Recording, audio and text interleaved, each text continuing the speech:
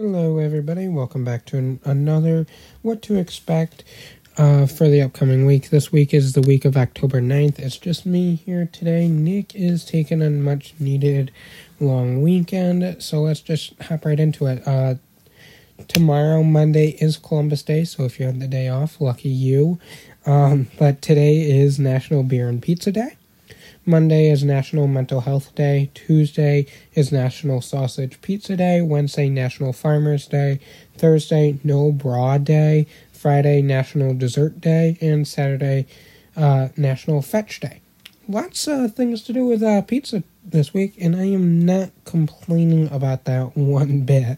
But getting into politics this week, the House and Senate, of course, are on recess until the end of the midterm elections. And as for President Biden, at the time of the recording of this, we have not gotten his schedule for the upcoming week, but once we do, check it out. It will be on our Twitter account, BBP News. Just click the link in the show notes.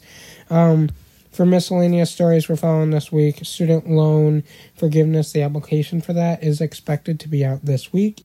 Hey guys, Nick cutting in here real quick, just to say that there is one more miscellaneous story to mention, and that is that the January 6th House Select Committee will be having their next hearing on Wednesday, September 12th at 1 p.m. Eastern Standard Time. And for stories, we are continuing to follow midterm elections, developments in Russia and Ukraine, and student loan forgiveness.